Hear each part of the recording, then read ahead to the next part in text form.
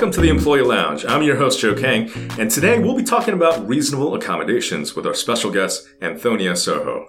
Anthonia, thank you for joining us today. Please tell our audience what you do for Arlington County and how long you've been here. Thank you for having me. I'm the Disability Resources and Americans with Disabilities Act Coordinator with the Arlington County Office of Human Rights, EEO, and ADA. I've been in this role for a little over 2 years now, but I worked with DHS for almost 3 years previously. My role is to ensure that all county programs and services are accessible to individuals with disabilities.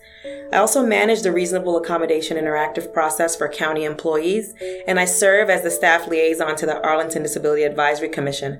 I'm also the staff liaison to the Commission on the Status of Women, and that's one of those other duties as assigned things that I do.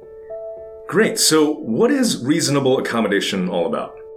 A reasonable accommodation is any change or modification in the environment or the way things are normally done that allows an individual with a disability to enjoy equal life opportunities.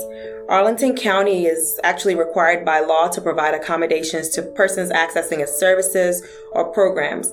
The county also has to provide accommodations to employees or applicants with disabilities who request them. An exception is only made if provision of the reasonable accommodation constitutes an undue hardship. Interesting. So could you tell the listeners a little bit more about what undue hardship means? Sure. An undue hardship is a difficulty or expense that's significant enough for an organization given their resources. Undue hardship is assessed usually on a case-by-case basis, depending on the circumstance.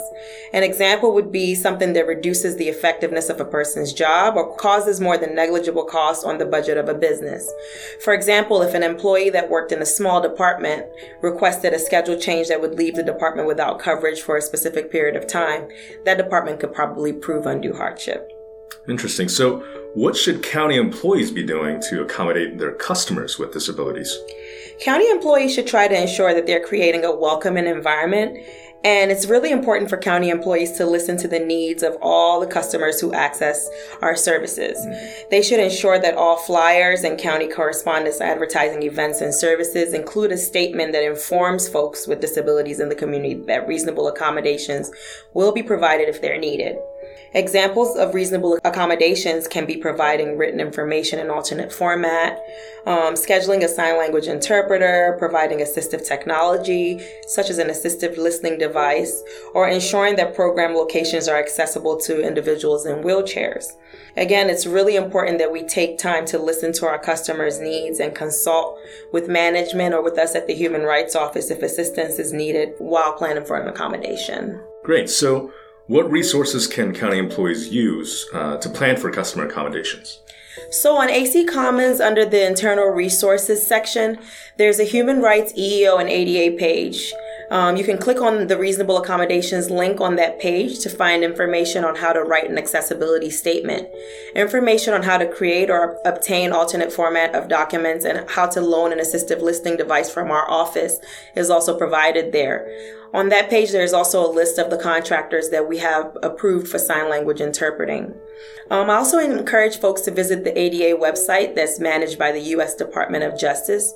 There's valuable information on accessibility requirements and accommodation ideas on that website. Employees can also contact me by phone or email to request a consultation. I'm happy to travel to them. I know there are various locations around the county. I can come to them and work with them on accommodations for their customers. So you mentioned that you manage the accommodation request process for employees. How can county employees request an accommodation? Yes, Arlington County is also dedicated to providing reasonable accommodations to its employees with disabilities to enable them the equal opportunity to benefit from the full range of employment-related opportunities available to others within the county. Employees who need accommodations can request it via an online system that can also be found on the Human Rights, EEO, and ADA section of the Internal Resources page on AC Commons. Once I receive the request, I'll contact the employee to request medical documentation if needed and start what we call the interactive process with the employee and management. The interactive process allows us to ensure that the employee with the disability is accommodated, but also that their job's essential functions are being completed effectively. That's good to know. Is this process confidential? Yes, the process is confidential. I do need to contact their managers to discuss the employee's specific needs and the job duties that the employee is expected to complete. but the actual diagnosis and medical information provided to me is never shared with the managers. Also, employees should know that I ensure that management representatives are only involved on a need-to-know basis. Even then, the specific diagnoses and medical information is not shared with anyone. Retaliation based on request of an accommodation is also prohibited, so employees don't have to worry about retaliation. They can come and request the accommodation and not have to worry about being penalized for it. The EEOC website is a really good resource for employees to use to educate themselves on their rights and guidelines on requesting accommodations. Great. So what are some things to watch out for? There's actually an employee resource groups for individuals with disabilities starting up, so that's very exciting. I encourage any employees with disabilities or even employees that might have family members with disabilities to explore that employee resource group. They can feel free to contact me or Kate Barbie from Human Resources for more information on that group. Also, I look forward to working with my colleagues from the Office of Human Rights to bring some exciting awareness events and provide you with some additional training and resources in the near future. In October, for National Disability Employment Awareness Month, we have some special events planned, so look out for that. Antonia, this was very fun and very informative. Thanks for taking the time to explain to all the listeners out there what reasonable accommodation is all about. Thank you for tuning into the Employee Lounge. We hope you enjoy this podcast and that you'll join us again for our next episode. Please remember to subscribe and listen to new and archived episodes at any time on your mobile devices.